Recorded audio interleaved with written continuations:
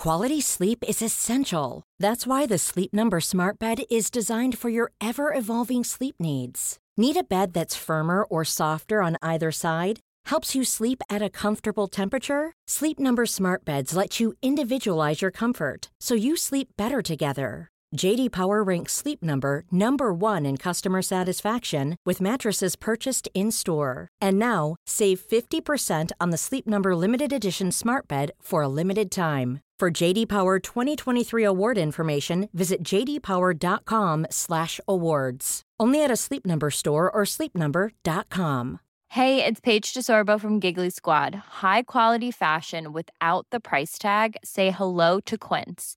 I'm snagging high-end essentials like cozy cashmere sweaters, sleek leather jackets, fine jewelry, and so much more. With Quince being 50 to 80% less than similar brands.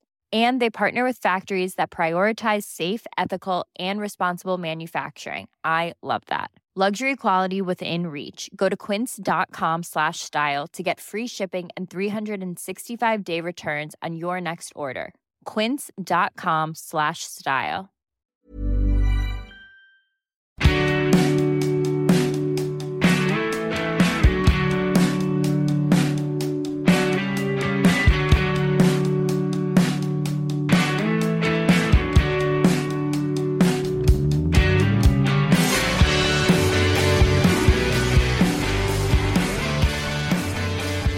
Hello, my friend. Welcome to Catch Up with Louise McSharry. This is the podcast that tries to help you stay up to date on what's going on in the news and in pop culture and just in general, I suppose, in Ireland and around the world. And I am recording this at about 9:05 on Thursday night. I've spent the last hour and a half watching Dublin being smashed up in the city centre. I've seen buses on fire, Lewis is on fire, Gardaí being beaten up on the street. I've seen screen recordings of voice notes from people saying that every immigrant should be killed, literally kill them all, the man said. I have seen videos of people looting shops. I've seen videos of hotels being smashed up. I have seen things that I could not have imagined seeing. And I'm sure that you have seen them all too. And I am feeling very upset. And I am feeling sick to my stomach, literally. And I'm sure you feel the same way. I recorded the news section earlier today with Carl, and when we recorded, the stabbing incident that happened in Dublin city centre today had just happened, and already you could see people stoking a xenophobic fire on Twitter. And it's been coming for a long time. There's been a lot of conversation among the people who call themselves patriots, suggesting, and this actually comes up in the news section as well, suggesting that the main problem in this country is male immigrants, which it just is not true. And it felt like they were almost hoping that the person who had been responsible for this horrendous stabbing incident that happened in the city centre today, would be from another country. And now they're on the streets. And, I tweeted earlier sarcastically, and I don't know, like now at this stage that I've seen everything that's happened, even being sarcastic about this stuff feels wrong, because I said, I don't know about you, but if I was concerned about women and children's safety, I'd put a balaclava on and start smashing the city I live in up and setting shit on fire while women and children try to make their way home in the evening. It makes no sense. And it really lays bare the reality of the situation, which is that there are a lot of opportunistic people out there who are looking for an excuse to behave badly. And it is just absolutely horrendous to see. The impact of this is massive. Like, presumably the children who go to the school that was affected today, the students from the school that was affected today, live locally to the school. In which case that means that tonight there are literal riots happening outside their houses. Presumably, I don't know if the school is going to be open tomorrow, but if they were going to school tomorrow, they would probably pass by awful sights. Burnt out cars. I saw a Dublin bus, a stolen Dublin bus there a minute ago, with someone driving it at speed down the street. The city is going to be in bits tomorrow, and that's going to impact all of us. The Rotunda is currently on lockdown. I got a message from a terrified midwife not long ago telling me that they are all traumatized because many of them were the people who ran out to assist at the scene, in which I'm told a Brazilian delivery driver was actually key in preventing the man from stabbing any more people. When I spoke to my interview guest this week, who is a doctor working in the Rotunda, working with tiny babies and doing his best, before we started recording, he told me that his wife, who was also a medical professional in the Rotunda, had run from the hospital to help treat people on the scene.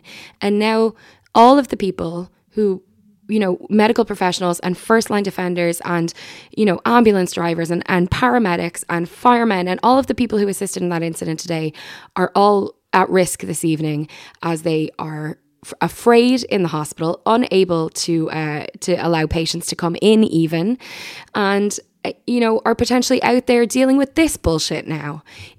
There is no way you can make sense of this. There is no way you can justify it. It is an absolute disgrace. There is no doubt, and I have not planned what I'm saying here. I am speaking very much from the heart and from my current upset.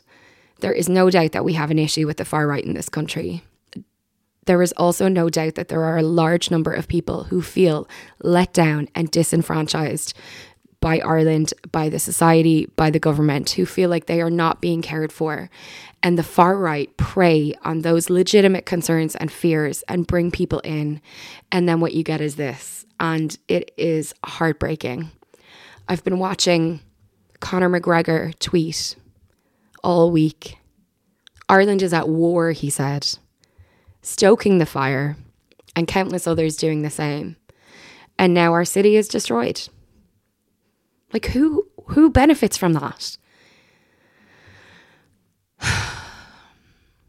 So yeah, I didn't think that this would be the context in which I would be recording the introduction to this week's episode as I recorded the other pieces today. So keep in mind that as they were recorded, I didn't know there was going to be a riot tonight in our city.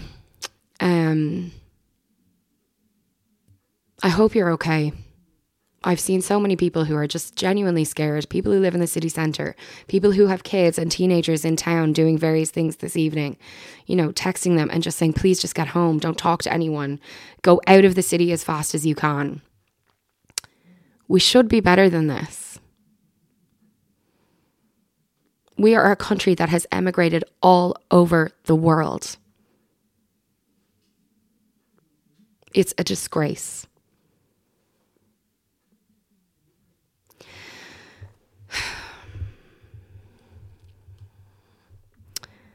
Let's get the news with Carl Kinsella.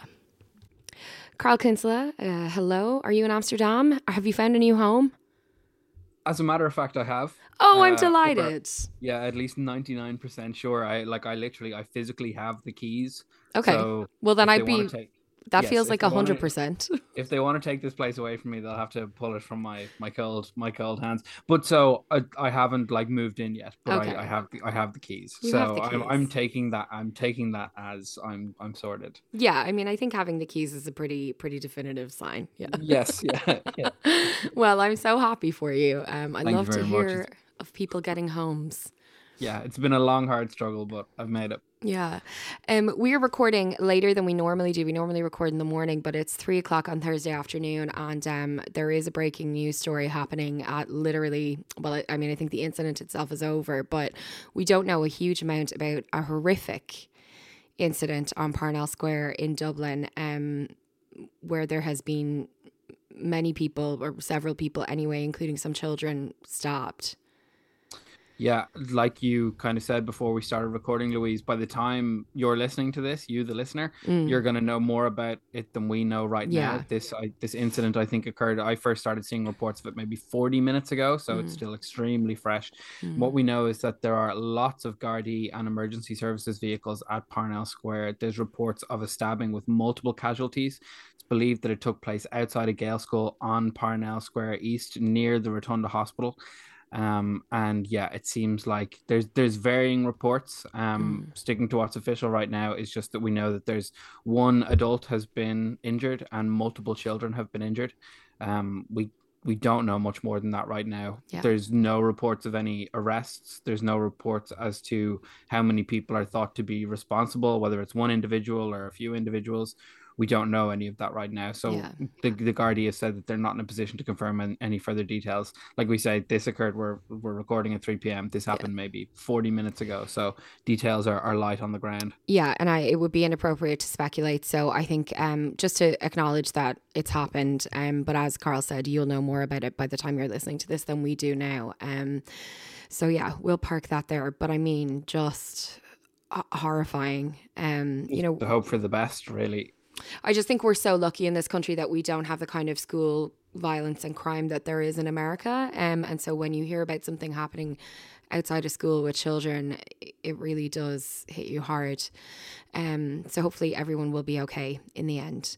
Okay, let's move on, and we will return to Gaza, where there has been some progress. Would we call it progress? Yeah, certainly developments. This also has come along quite significantly just in the last half an hour, because for the last couple of days there's been murmurings of a temporary ceasefire, a temporary truce in order to facilitate the release of hostages on both sides. And now it looks like we have an official start time. It was originally meant to start today, as in Thursday, but that was delayed. But now it looks like it's going to start this 4-day truce coupled with hostage release. Hopefully, it's going to start at 5 a.m. Ireland time tomorrow.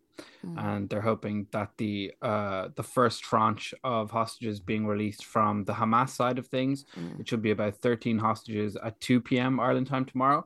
We obviously don't know exactly which hostages are being released when. We do know that there's going to be a priority for women and children and families. That could be good news for the Hand family. Yeah. Obviously, Thomas Hand, who's the Irish father of Emily Hand, who is a 9-year-old girl who turned 9 in captivity, having been kidnapped by Hamas on October 7th. So I suppose everybody is crossing their fingers. It's obviously it's good that hostages are being released. Whichever hostages are going to be released, absolutely. That's positive. But obviously in Ireland, there's a particular hope, obviously, that Emily Hand will be released. Yeah. And of course, kind of what the exchange is here is there's going to be a 4-day truce. I'm not sure people are really, obviously, the last few weeks have been punctuated by, lots, millions of activists globally calling for a ceasefire.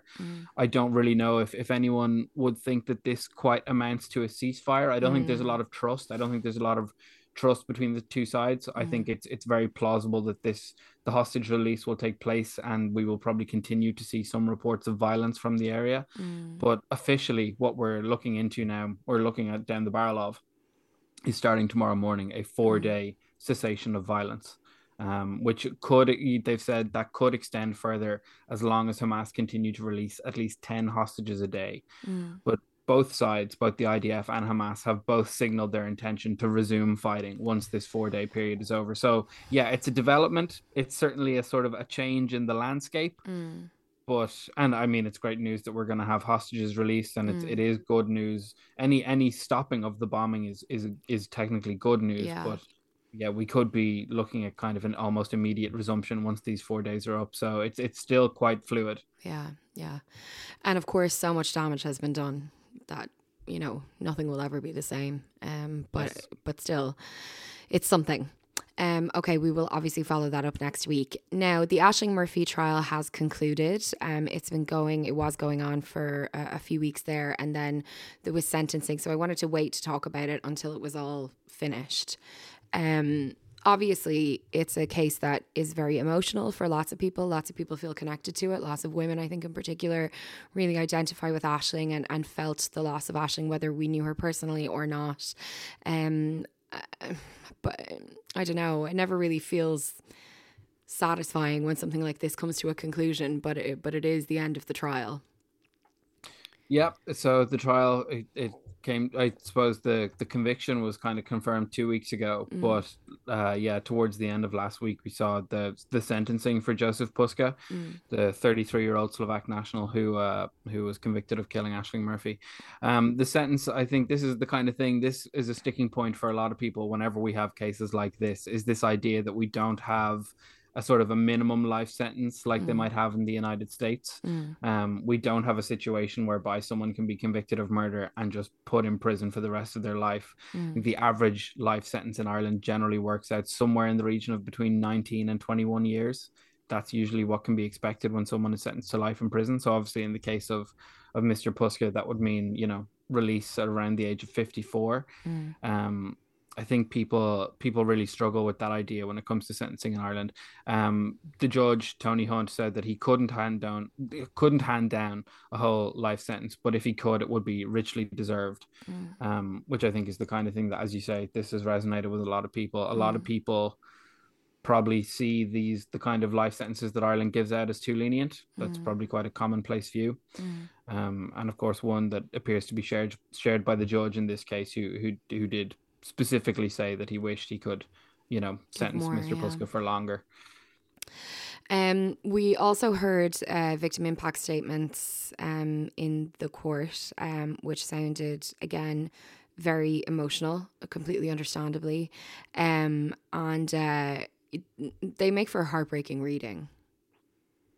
Yeah, they're excruciating, really. I think a lot of the focus has been on the victim impact statement of Ryan Casey, who's the boyfriend of Aisling Murphy. He's a young man, far too young to really have that, all the cameras on him, and it's a huge expectation. I think the victim impact statements, it's very hard to. I mean, I've never been in that position, and touch wood, I never will be, but I really don't know how anyone is able to gather their thoughts enough to deliver one. A lot of what Ryan Casey said was, kind of very forward looking, that he had been planning to marry Aisling. He said, I have a section in front of me here. He said, I'd smile to myself thinking, I can't wait to marry that girl. I would have married her a long time ago, and I wish I did, but we didn't get a chance to reach that part. So I think, these are the kind of statements that are really affecting people. He also had kind of a section of his victim impact statement where he talked about this Mr. Puska kind of availed of various Irish social services while living in Ireland. This part of the victim impact statement caused a bit of consternation, but I think it gets at the heart of, this is a super young man in the sort of aftermath of something so traumatic. I'm not really sure whether it makes sense to have these cameras on him, because I mean, it's just you're putting yourself in a position where, a person made the point to me that a victim impact statement, it's probably the least clear-headed you're ever going to be delivering any message. So I think, it's a lot of pressure, and it's very tough, and it's led to kind of a lot of discussion now in the aftermath. Yeah, I mean, look, there's a lot of really problematic discourse online at the moment in general about immigration in this country and in many countries, and that's undeniable. And I think in a way it's really unfortunate that some of that kind of sector of society have really seized on, these comments as an opportunity to kind of make a point. And I've seen some, really unfortunate commentary online, xenophobic, I would say, commentary online. But the reality is, as you say, this is an individual who is still going through something that is incredibly difficult. And I agree with you. I don't think that there's any point in I don't know, denigrating or, taking it in any overly serious way. Obviously he is speaking in a moment of real emotion, and when you have a tragedy like that, I can only imagine you are looking for lots of things to blame.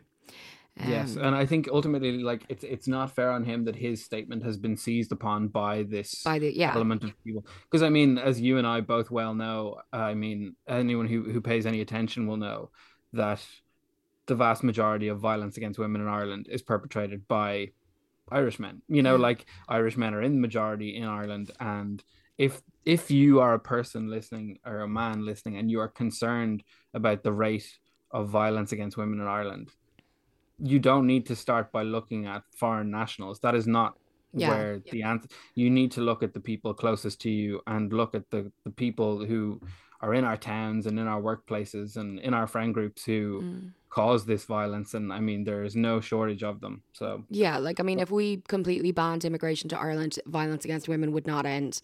And in fact, I would argue would probably be not significantly impacted at all. Actually, I found in preparing for this slot, I go through the news stories from the week, obviously, and pick out the ones that I think we should talk about. And I actually found this week particularly upsetting. There's always headlines about male violence against other men and against women. And this week there were so many stories of men in court, of sexual assault incidents, of male violence and also gender-based violence. And, you know, it is rampant. Like, I don't think that there's any other way to describe it. And yeah, something does need to be done and it needs to be taken very seriously. But I think, you know, looking for a simple explanation and trying to blame it on immigration is just not the way forward, as you say. Okay, rest in peace, Aisling Murphy. absolutely. What a loss.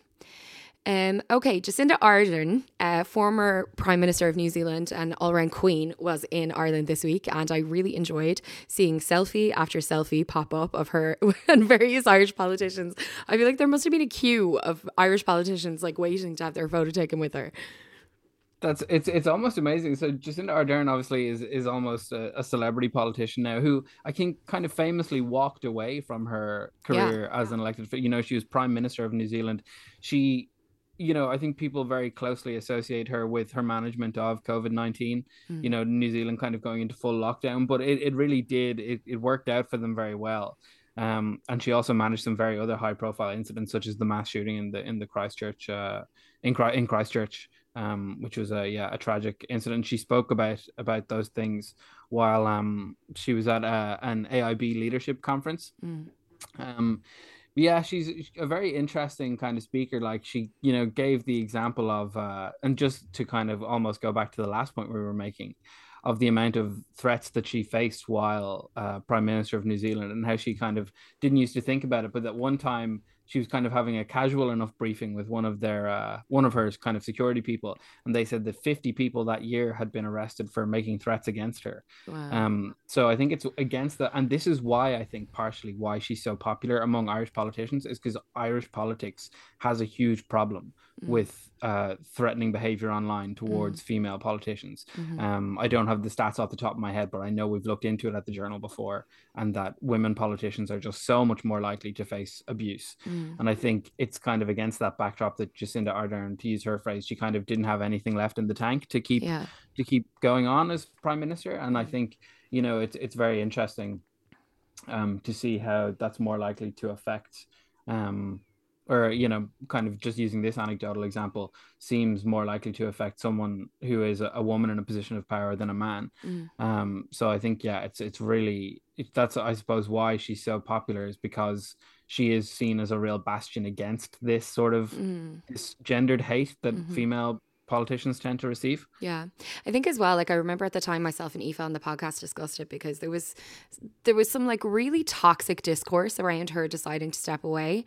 And it was kind of like, oh, you know, it was weak was the suggestion or something. And we talked about it at the time, because I to me, I think what a display of strength to say this job is too important for me to keep going and not feeling able to give it 100% the way that I have up until now. Like, I think that is an incredible display of strength and respect for the position and respect for the people of New Zealand. Like, I think she is an icon, frankly. That's, yeah, like, ideally, like, if you have a leader who's simply not feeling 100% anymore, ideally any of those leaders should walk away. 100%. I think, it is a testament to her own sort of self-awareness and her own sort of, like you say, a devotion to the office in terms of believing that somebody who is feeling 100% should take on the job. Like it's a huge testament to, I guess, her humanity and humility. Yeah, and that she was in the job for the right reasons, Yeah, absolutely. Like, I think there are lots of egotistical politicians who, are not necessarily in the job to get shit done. Not necessarily in Ireland, but like maybe in Ireland, I don't know every Irish politician. But around the world, I think you'd find plenty of, I'm going to be honest, men who are in senior roles who are there because they like, having the spotlight or being the big man. So I love Jacinda Ardern forever. Love you. She listens, every week. Yeah, maybe we can get her on next week. I was like, oh, it would be amazing. I would love to talk to her. Okay, and finally, I love this story. I think this is some joined up thinking. Grindr users can now order at-home HIV testing kits on the app. Yeah, this is just really good, isn't it? So smart. This is just a great initiative. Grindr is obviously a dating app for the LGBTQ community. And like it's very widely used in Ireland. It's a very popular app in Ireland. So like I think it's a great opportunity for people to just make sure they're like staying on top of their health. Yeah. It would be great to see this rolled out across all apps. Just totally. I mean, Tinder. These like just the other day I was reading that apparently Tinder is valued at $42 billion. So I'm just thinking like these apps are huge. They're making huge money. I think whatever steps they can take to make sure that everybody is playing safely is really good. Yeah. But yeah, I think, really commendable by Grindr. And it's, just the kind of thing we hope to see more of. So smart. Now, just to say, you can get a free home STI test in Ireland. It's available to anyone age 17 or older. I mean, frankly, why is there an age limit? I don't really know. But anyway, it is available to anyone age 17 or older who lives in Ireland. You can order it online. A friend of mine told me that she did it last week. She said it arrived. She returned it in the same day. She got the results the next day. Like she said, it was so efficient. It was so brilliant. So like, you don't need to be on Grindr. You can get tested for chlamydia, gonorrhea, HIV and syphilis with this test. And then you can also access testing for hepatitis B or hepatitis C, but that's not always necessary. So if you, my friend, are listening and you're like, do you know what? I haven't been tested in a while. Can I encourage you to do that? sh24 is .ie is the website. So like sexual health, sh24.ie. You can order a free STI test that you can do in your house. You don't need to go anywhere. You don't need to be embarrassed, and you'll get it really quickly. And just to say that, the number of women with HIV in Ireland is on the rise. So we all need to be careful about our sexual health. And I think, that's just, I feel like we're not always so great with the old joined up thinking in Ireland. And when you see something that just makes sense, you're like, yes, you go Grindr. There's a phrase I didn't think I'd ever say. Yeah, I think, like you say, I think joined up thinking is just the perfect phrase for it. Like it is just, finally a little bit of like, I don't know, convenience or something. Because I mean, that's the exact time that you need to be when you're like, on the apps and you're, looking to match up with someone. Like that's the exact time you want to be reminded of your own health. Yeah. So like, I think it is perfect. Yeah, absolutely. Well, Carl Kinsella, I know that people can read your columns Reeling in the Years at thejournal.ie. You are TV's Carl Kinsella on Twitter. Anywhere else I can direct people? Honestly, I've noticed since I've started doing this podcast that most of the new followers I get are through Instagram. So maybe I should start. Yeah, I guess so. Yeah, so I'm Carl.Kinsella on Instagram. My Instagram isn't honestly that interesting. It's more of a personal. But I mean, anyone who wants to follow me is welcome. They just want to get to know you more, Carl. That's, and I want to get to know them. We're very familiar on this podcast. A crew of friends. Well, thank you so much, and we'll talk to you next week. Thanks, Louise.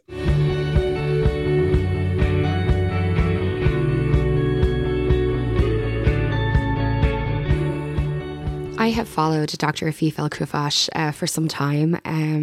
He is a neonatologist, as I mentioned in the introduction, in the Rotunda Hospital. He's also a lactation consultant. He's a professor of pediatrics, and he hosts a podcast called the baby vibe. He is someone who I've just respected so much. He's so passionate about his work, passionate about pediatrics. And if you've ever had a baby in the neonatal unit in the Rotunda, you may well have met him. He may well have been key in the care of your child.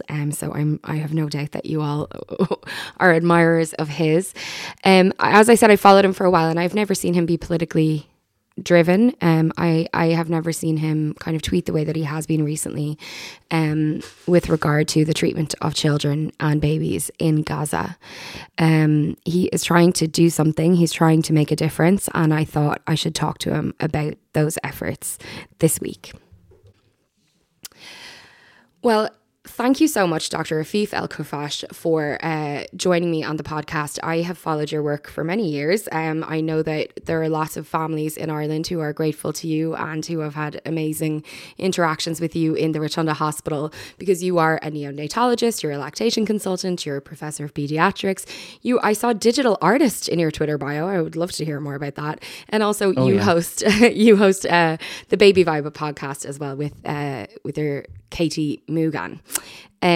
So you, I suppose, are a man who has dedicated your life to caring for children, really. Yeah, absolutely. I'd be lying to say if it was a passion of mine throughout my medical career, but it's something that I ended up doing. Incidentally, both my parents were pediatricians, so right. It was something I definitely did not want to do throughout medical school. Interestingly enough, because I used to see how hard they used to work.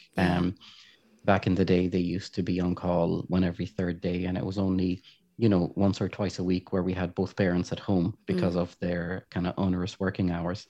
But I ended up falling in love with the specialty slowly as I was advancing through medical school. And that was partly because I ended up going back over the summers while I was training back home to Kuwait to do some, additional training with my dad and things like that. So I ended up actually really, really liking it. And that's why I ended up doing it. And it's such a rewarding specialty because, the good stories far outweigh the bad and tragic stories, which is great. But even with the tragic stories, there's always, the connections you make with the family really, really stay with you, So it's a very rewarding specialty in that way.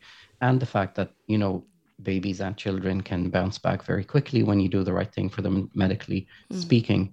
So, so it's something that I really enjoy doing. Yeah, I only had very brief, fortunately for me, very brief interactions with neonatologists in my career as a parent. But my son Sam was briefly in the neonatal unit in the Rotunda. And I was just so impressed by the work and the care and the kindness that exists there. It felt like a very special place. Yeah, the Rotunda is a special place. I have been working there now for 11 years, and I wouldn't swap it for anything else in the world. It's there's such great collegiality between us, and I think you see the dedication of the staff, regardless of what they do in the hospital, to the betterment of mums and babies, that we care for. So it's a really, really special place, and I really regard it as a small family. Yeah, I certainly, all of my experiences in the Rotunda have been so positive. I'm really grateful that I have my babies there. And it is the people who make it. Because I remember when I had Sam, my first child, the ward that I was in, the room that I was in had been an office the previous week, but space was at a premium. It was early October, and I know that's a very busy year in the baby business, or a busy time of year in the baby business. And I just really felt like everybody was doing their absolute best and pulling everything together to make sure that everyone was cared for. So I follow you on Twitter, Afif, and I have watched over the last number of weeks as you've been posting passionately about what's happening in Gaza. And I think most people will be familiar with the images of premature babies in the hospitals in Gaza. And obviously you care for premature babies every day. So tell me a little bit about your feelings about what's been going on and what has prompted you to kind of speak out about it. Yeah, I mean, if you've been following me for a while, you know that I tend not to, comment on political issues and things like that. And I try to stay apolitical, if you like, because that wasn't the purpose of my Twitter page initially. It was really to, foster research and education and things like that. I like to talk about my research career on my Twitter page. But I'm sure a lot of the listeners, have been aware of what's been going on in Gaza over the last few weeks. And I am originally Palestinian. My dad's actually a refugee from the West Bank, from Palestine, and he settled in Kuwait, and that's where we grew up. And conflicts like this aren't that uncommon in Gaza and the West Bank, unfortunately, but this one obviously has been a lot more intense. And I suppose one thing that struck me on Twitter is that, I'm in touch with a huge amount of colleagues in the pediatric and the neonatal field across the globe.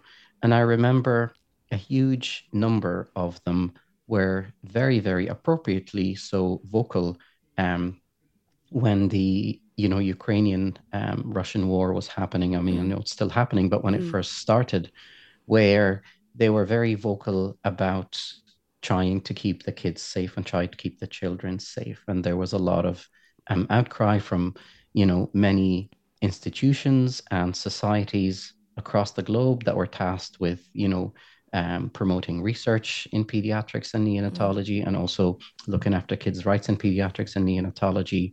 And I noticed the deafening silence this time around when the children in Gaza were suffering far more than any other recent war that we've kind of experienced.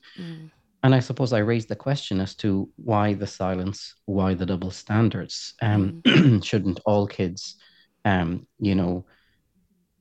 shouldn't we advocate for all kids, regardless of race, ethnicity, culture, background, geographical, where they are geographically? And I'm yet to find a convincing answer as to why there is the deafening silence. And that's why I suppose I became vocal about this topic, to try and push people to, at least show support for the children of Gaza who have nothing to do with the war, who didn't start the war, who, can't be made complicit in the war. Yet there is still a lot of silence, and I'm puzzled as to why that is.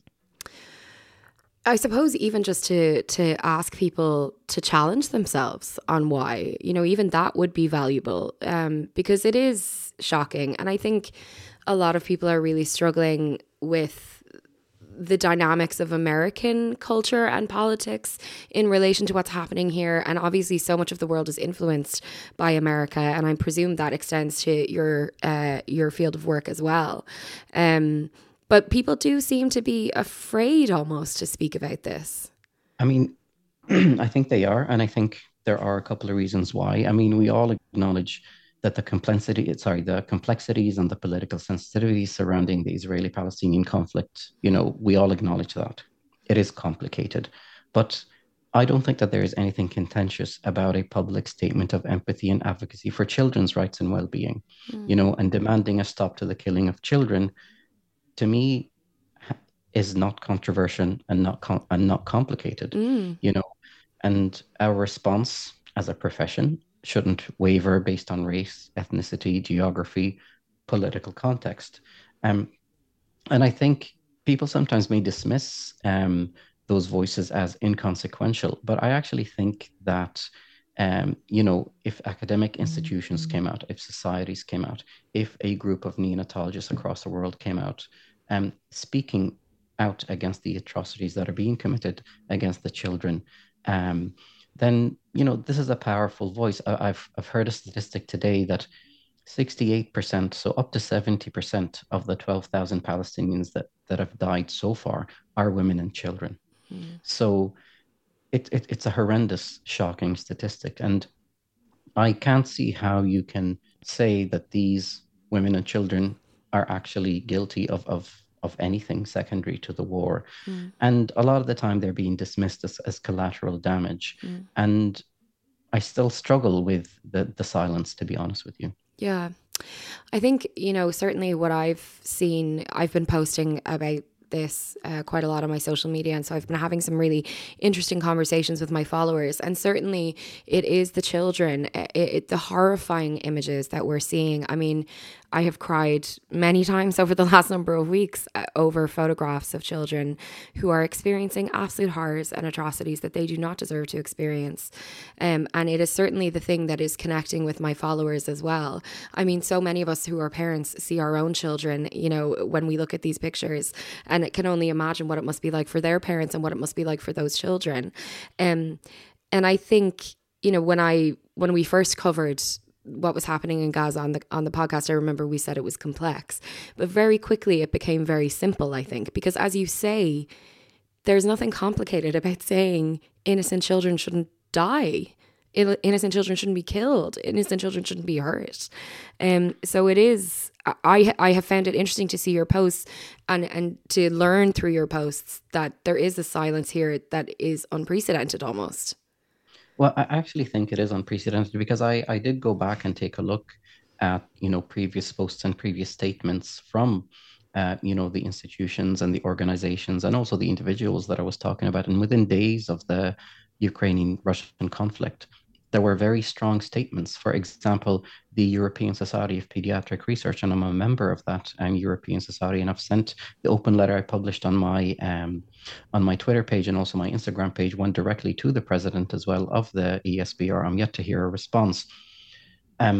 Challenging them on the double standards. I mean, they wrote to the European Commission asking for them to intervene and protect the children who are innocent bystanders in the Russian-Ukrainian conflict. Yet now we're 45 days into this conflict and nothing from them.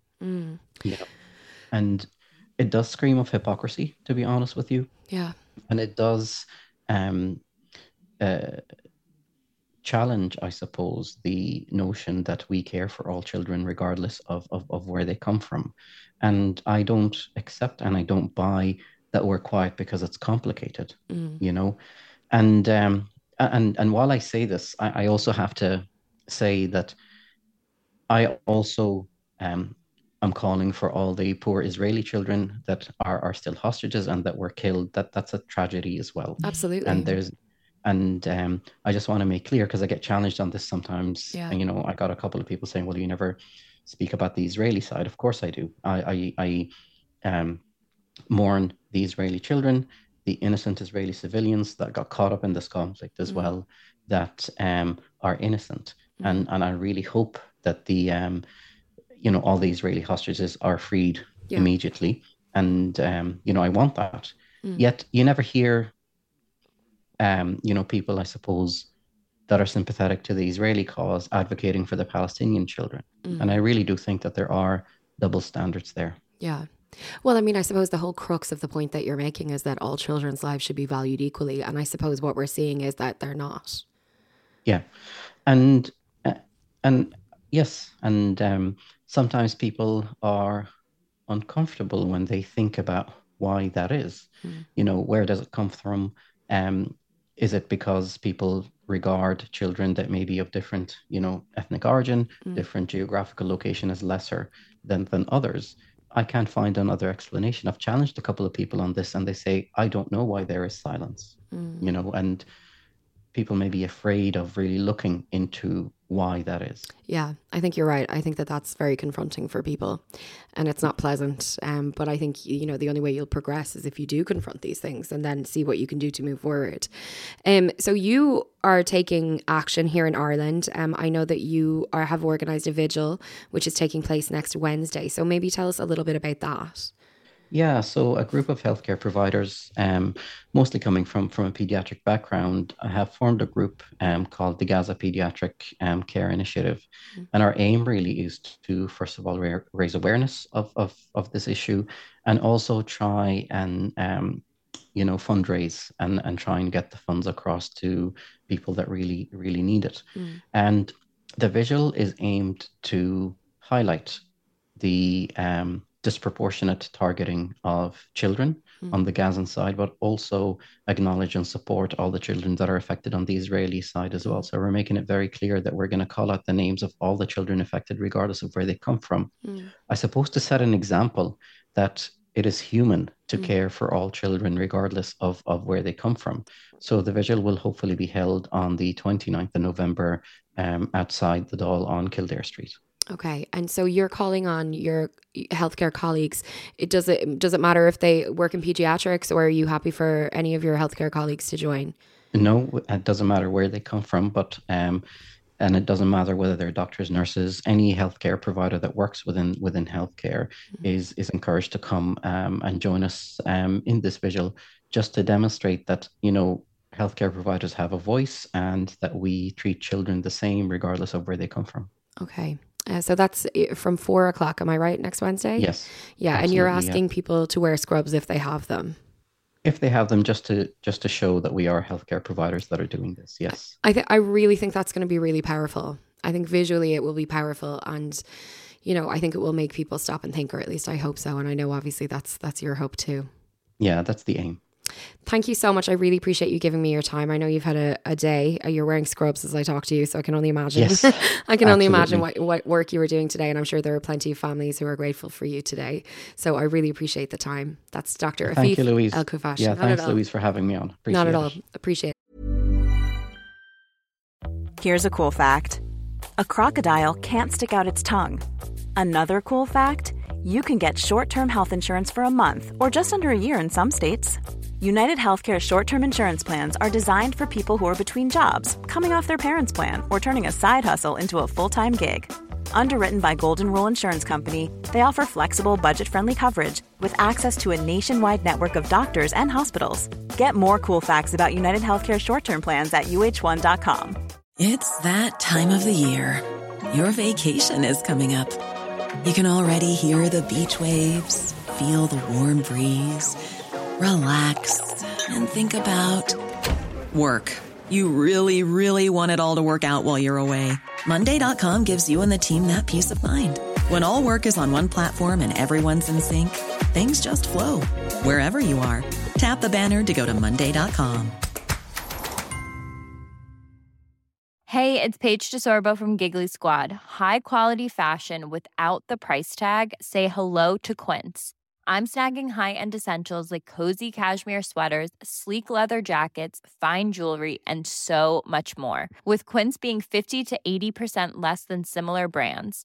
And they partner with factories that prioritize safe, ethical, and responsible manufacturing. I love that. Luxury quality within reach. Go to quince.com/style to get free shipping and 365-day returns on your next order.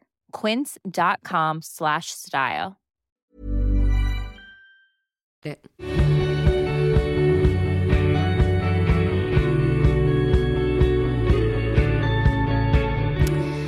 Now, it feels like, honestly, a lifetime ago since I recorded the showbiz section with Cassie Delaney this morning.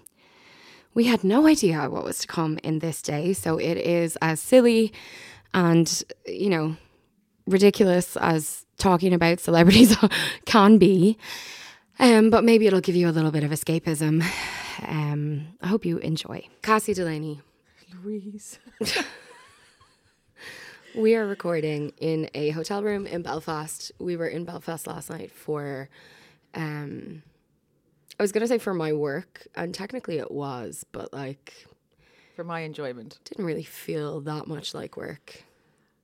It was. Yeah, it was a bit of work. Fun was had. We're a bit shook, but we are so completely dedicated to talking about Girls Aloud for you. Oh my God, the giddiness. I don't know, like, I actually think you are the most excited person I know when it comes to this Girls Aloud reunion, and I know a lot of people who are very excited, but no, you are... there's one other person who is more excited than I am. Donica. Yeah, okay.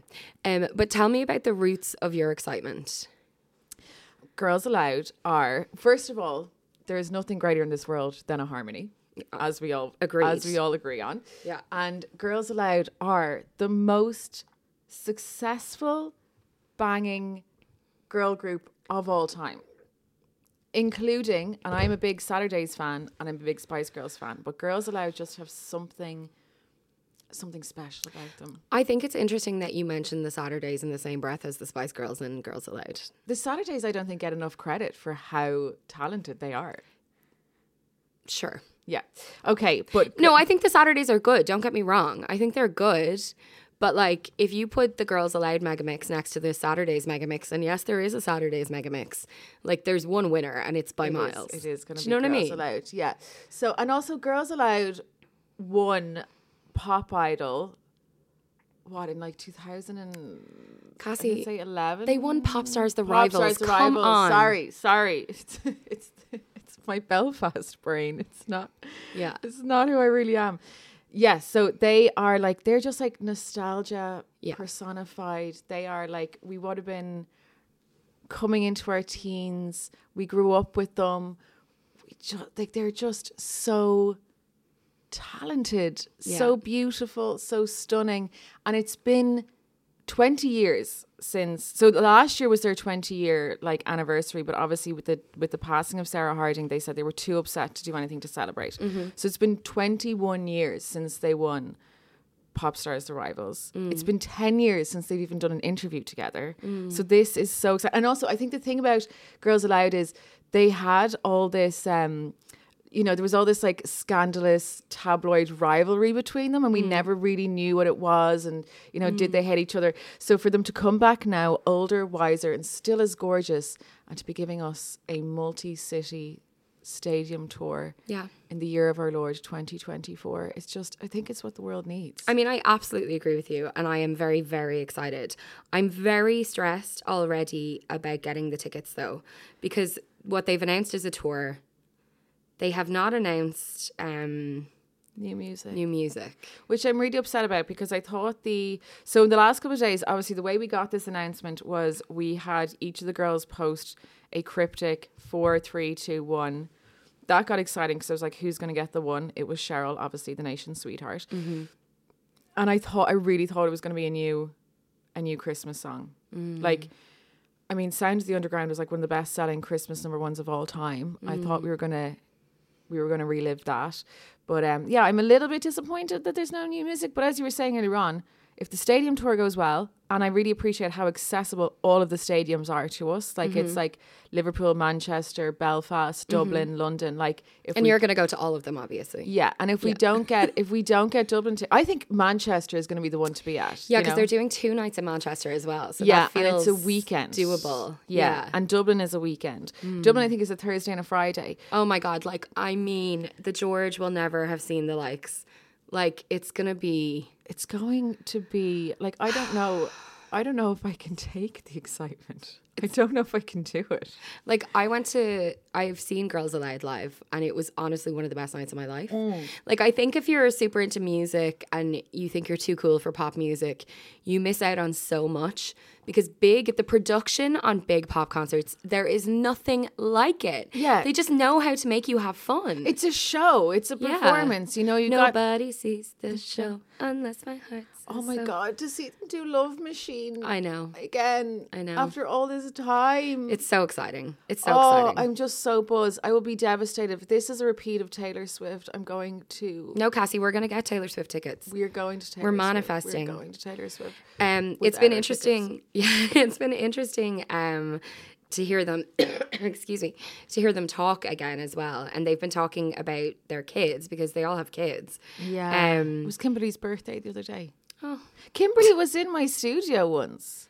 What? Like, I've met Kimberly as well. I had dinner with her. She's stunning. So She's beautiful. Nice. But can I say something? Yeah. You just got very excited about Kimberly's birthday there out of nowhere. Because the last time we talked, me and Donica rated all our Girls Aloud members in order. And I was like, Kimberly's my favourite. And I was like, that's awful. Like, who has Kimberly as their favourite Girls Aloud member? That is, I mean, it's surprising, but I also like Kimberly. Yeah. But anyway, they all have kids now, and they were talking about it. And Cheryl said that when she showed DVDs to Bear, who is now 6, by the way. What? Yeah. Which means Liam Page is finally of a good age. Liam Payne? Yeah. Liam Payne. Anyway, he wasn't a fan, apparently. She said, he says to me, you look different, you sound different. This is weird. Why the nakedness? What's with your voice? Nadine's daughter was also dismissive. She's never really liked any of the Girls Aloud stuff because I don't smile enough, so I don't look like myself to her. And then Kimberly said this frankly profound comment about motherhood, They don't think you should have existed before they were alive. That's all it is. Yeah, that is. Which is so true. Yeah. They literally do not care. Although my kids, Sam is kind of, anytime I talk about something that happened in my life, he's always like, no way, what? You've been alive for hundreds of years. In the olden days is what he says. When it was black and white. And, yeah, exactly. Anyway, it's stunning news. We are all so excited. Tickets go on sale when? Tickets, pre-sale tickets, if you register on their website, which obviously you did at the crack of dawn this morning, go on sale on Wednesday. This Wednesday morning. Wednesday. And I love that. I love an announcement to action. You know what I mean? I hated that long-winded, are we getting Taylor tickets? Aren't we? We were on the pre-sale. We were in the thing. We were in the draw. We were in the whatever. It was all the text. It was all the rigmarole. I hate all that. Yeah. Speaking of Taylor, it's been a rough week for her. It's been a weird... I mean, we've talked about this extensively before, right? It has been a weird year for live music and concerts and the behavior of the crowd and stuff like that. Now, this story is Taylor Swift was performing 3 nights in Rio, and there was a lot of bad interactions. So there was the deaths of 2 people, muggings, and a dangerous heat wave that left people just with a sour taste in their mouth after the Taylor Swift concert. So one of the deaths happened at the gig. Yes. So a girl fell ill at the gig. A 23-year-old called Anna Clara fell ill during the show. What they're saying is it was something related to the heart, and she died later in hospital, which could have been to do with the heat wave and probably just the crowds and just how, I guess, jammers it was. So yeah, she passed out during the second song and was taken away and then died later in the hospital. But there was another fan who was stabbed at 3 a.m. post-concert. So, yeah, just obviously a really, really tough week for Taylor. It's very sad. Obviously, we know Taylor Swift, she loves her fans. She's built her career on the fandom. So she did release a statement saying that the death left her with a shattered heart. They were saying that before the show, fans were lined up for hours outside the stadium and the temperature soared to 41 degrees. I can't even imagine. Yeah. And then there were lots of fans complaining that they couldn't access water at the gig. They weren't allowed to bring in water bottles. It's a really tricky one. And obviously lots of people are pointing fingers, and it's probably a combination of lots of different factors. But I mean, I just can't imagine. I mean, obviously, number one, these poor people and their families. Yeah. Just awful.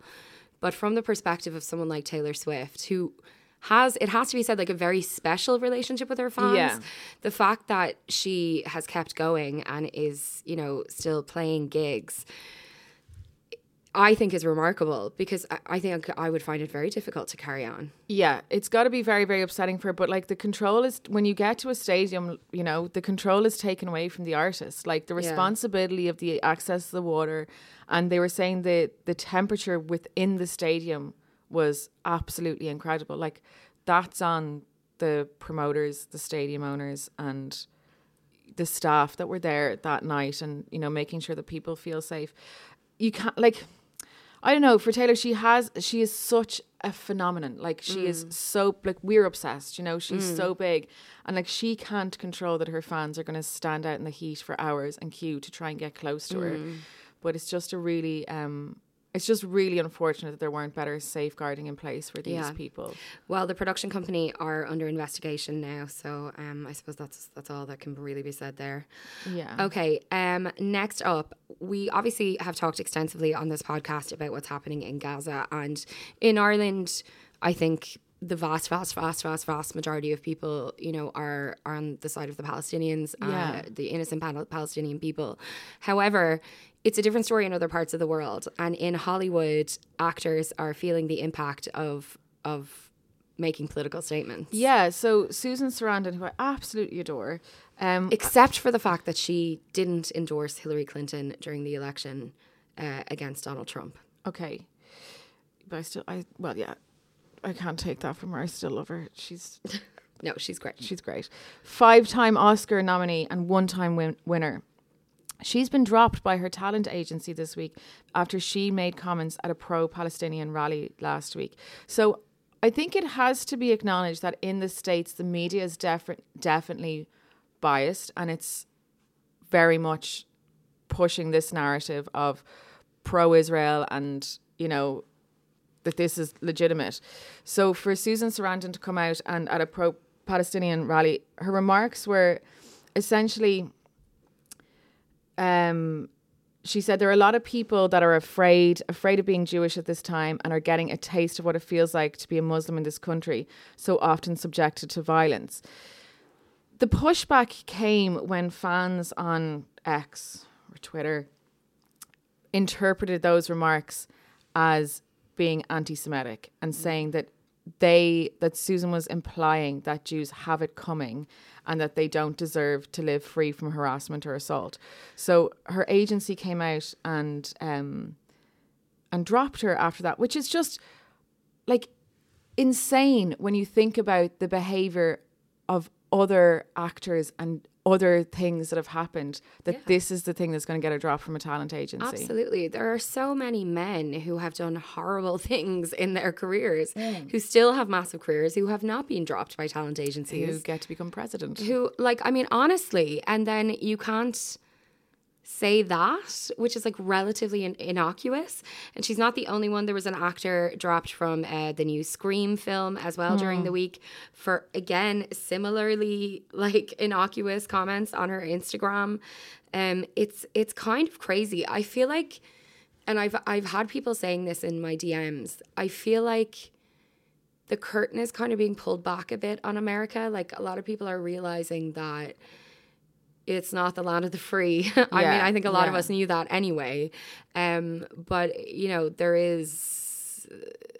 it's a tricky place these days. It is really tricky. And I think that the media has a lot to do with it. I remember I was in the States during the Trump campaign and watching the debates, and everyone's like, he won that, he nailed that. And I was like, what has happened? Like, what has happened that Donald Trump nailed a debate against Hillary Clinton?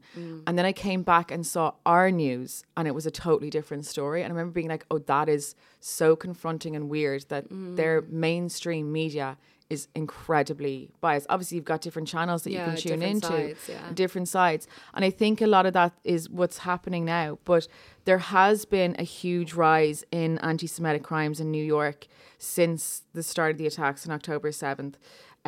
So I guess like there's just going to be really high tension, you know, a lot of ignorance around what is going on. Yeah. And this kind of, they're like pointing the finger, I guess, at people who disagree with them, or... I think it's really difficult as well because, like, obviously there's a difference between Jewish people and Zionists. And there are lots of Jewish people who are anti-Zionism. But there are also people who assume that anyone who has an opinion that is negative about Zionism is anti-Semitic. Yeah. And so the whole conversation is really difficult at the moment because, you know, if you call things that are not anti-Semitic, then that can lead to a kind of dilution of actual anti-Semitism, which obviously is totally wrong and completely wrong and totally unacceptable. But the whole thing is very muddled at the moment and very murky. And yeah, I think we'll probably see more people feeling the impact of... But I think it'd be so interesting because like these people have platforms and have the potential to change the narrative. And if they become silenced and scared to speak out because they're going to be dropped by their agencies despite being nominated for the Oscars 5 times and having a career like Susan Sarandon's, then it's going to perpetuate the problem, and like people are going to be too afraid to speak out and say anything because when it comes down to work, people are very afraid to challenge that. And look, I mean, the reality is it does have an impact. You know, it does impact the work that you get, even for someone like me or people in this country. Like, you know, it does. Being political in any way will have an impact on your money, and it's whether or not you decide that it's worth it to you. Which for me personally it is. Okay, Finally, let's talk about Alison Hammond and Cliff Richard. It's not really about Alison Hammond. It's about Cliff Richard and his, frankly, wild comments about Elvis on This Morning. This was just so gross and unnecessary. So Cliff Richard was being interviewed on This Morning. They asked him a pretty, innocent question. Had he ever met Elvis Presley? And he talked about how he had the potential to meet him and he decided not to, because Elvis had put on weight and he didn't want to get a photo with Elvis. And he said it'd be hanging on his fridge. If he was going to meet him and going to get a photo, he wanted him to be looking well. Did you ever meet Elvis? Oh, no, I did not. I had one chance through a journalist when I was promoting Devil Woman in the States. Yeah. He said, I know Elvis, because he knew that I was influenced. And he said, would you want to meet him? I said, yeah. At the end of the interview, though, I said, can we put it off? Because he'd put on a lot of weight. Oh, right. And I thought, if I'm having a photograph taken with him and it's going to be hanging on my refrigerator, he's got to look good. And I put it off, and of course, then he died. Oh. Should never put it off just because they're a little bit heavier. No. If anybody has got, if you're a fan of somebody's, you should, if you get the chance to meet them, meet them, even if they've put on weight. Is that why you don't want me at your house? Anyway, right. Okay, so... And his message was, don't delay in meeting the people that you admire because they've put on weight. But it was so horrendously uncomfortable. Alison Hammond dealt with it really well, but it was just such a weird... It was so weird. And the good thing is everybody is like, what the hell? Well, not everybody. Most people are like, what the hell? But I tweeted this and I said, and I stand by this, that it is absolutely wild how free some people feel to make these kind of comments, not only about fat people, but about fat people to fat people. Yeah. I have been in this situation where people have been talking about people with bodies like mine in front of me or to me, and I'm like, I'm literally here in the kind of body that you're talking about. How are you not seeing that would be hurtful to me, or that would have an impact on me? Yeah. The fact that he, not only said it, but said it to Alison Hammond is just wild.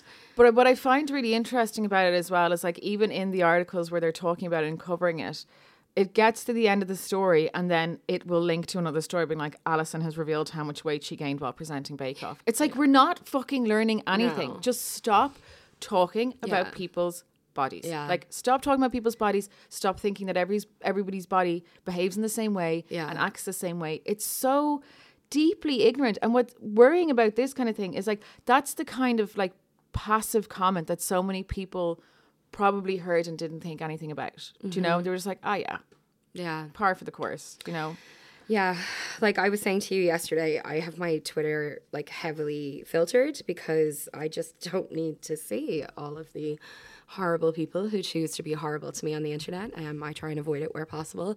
But I did, that tweet kind of got retweeted a lot. And that's when you really get the bad stuff, when it goes outside your kind of circle.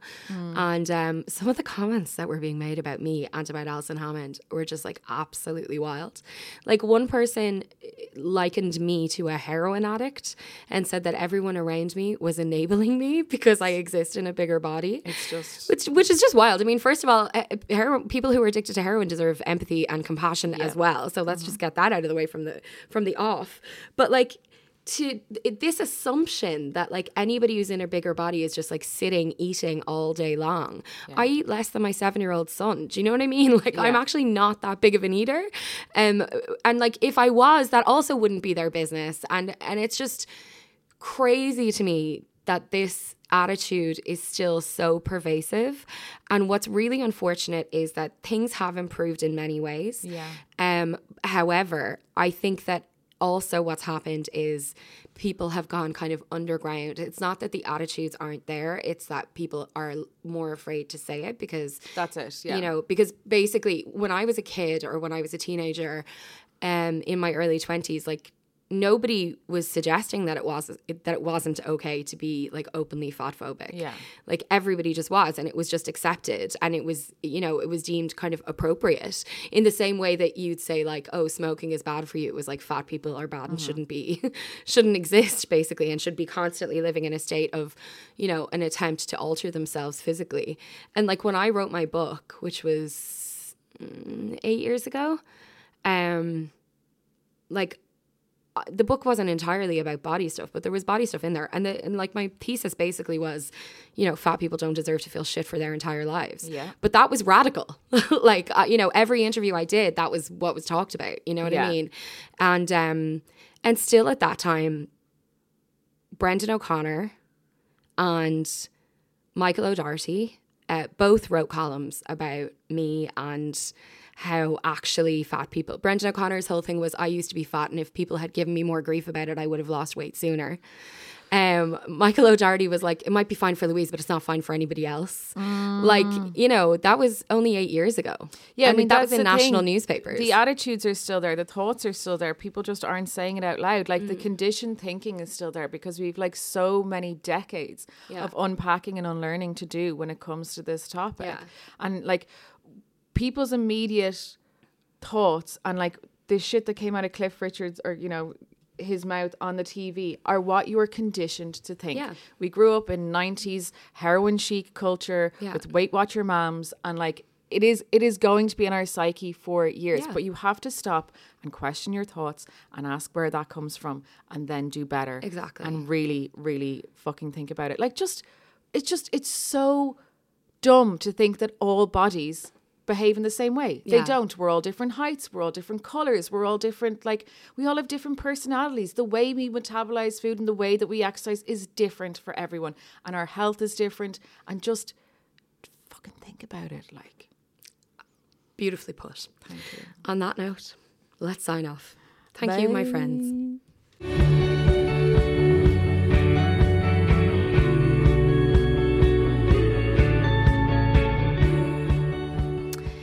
Now, my friends, it has come to the end of the podcast, and I'm upset, and I think lots of us probably are at this moment in time. But I do really want to remind you that I really genuinely believe that there are way more loving people in this country than there are people who want to stoke hate. I think that we are a country of lovely, welcoming people. And unfortunately, at the moment, the people who are making the most noise at times are the people who are coming from a place of darkness. But we can't lose sight of the fact that there are good people everywhere, even around the incident that happened, the stabbing incident that happened today. You know, the person who did it was immediately surrounded.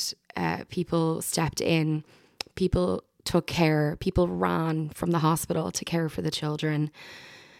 You know, there are good people everywhere doing good things, and we can't lose sight of that, even though sometimes it can feel, and I think at the moment, Jesus, things were already pretty bleak, you know, in terms of the news recently.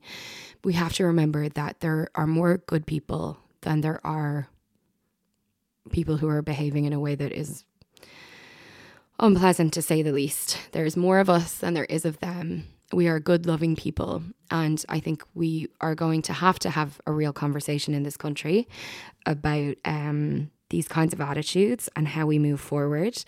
But I believe that we can improve things. I hope that makes sense. I am so emotional. I sometimes wish I was one of those people who could just like disconnect from things, but I really feel things like this. It felt crazy to be putting my kids to bed this evening and I could literally hear sirens and a helicopter out the window. This is not what we want. But I have lots of hope, and I hope you do too. Don't forget, if you have feelings, thoughts, anything you'd like to share, if I've annoyed you with anything I've said, I am always open to hearing your perspective. I would love if you'd send me a voice note on 089 209 6423. That's 089 209 6423. Please take care of yourselves, show each other love and kindness, I hope you have a good week. But as I always say, they can't all be good. And today is definitely an example of that. But just put one foot in front of the other and we will get to next Friday. Thank you so much to Acast for having me on the network and to all of my brilliant contributors. I will talk to you next week.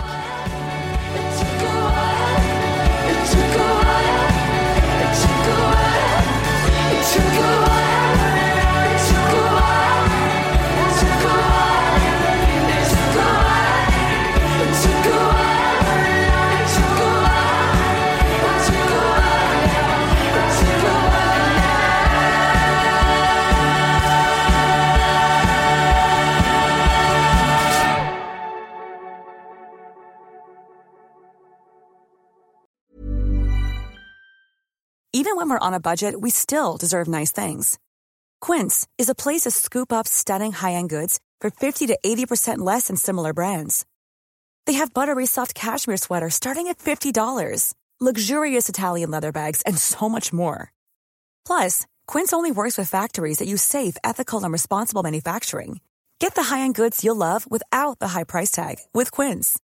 Go to quince.com/style for free shipping and 365-day returns. Hey, it's Paige DeSorbo from Giggly Squad. High quality fashion without the price tag. Say hello to Quince. I'm snagging high-end essentials like cozy cashmere sweaters, sleek leather jackets, fine jewelry, and so much more. With Quince being 50 to 80% less than similar brands. And they partner with factories that prioritize safe, ethical, and responsible manufacturing. I love that. Luxury quality within reach. Go to quince.com/style to get free shipping and 365-day returns on your next order. Quince.com/style.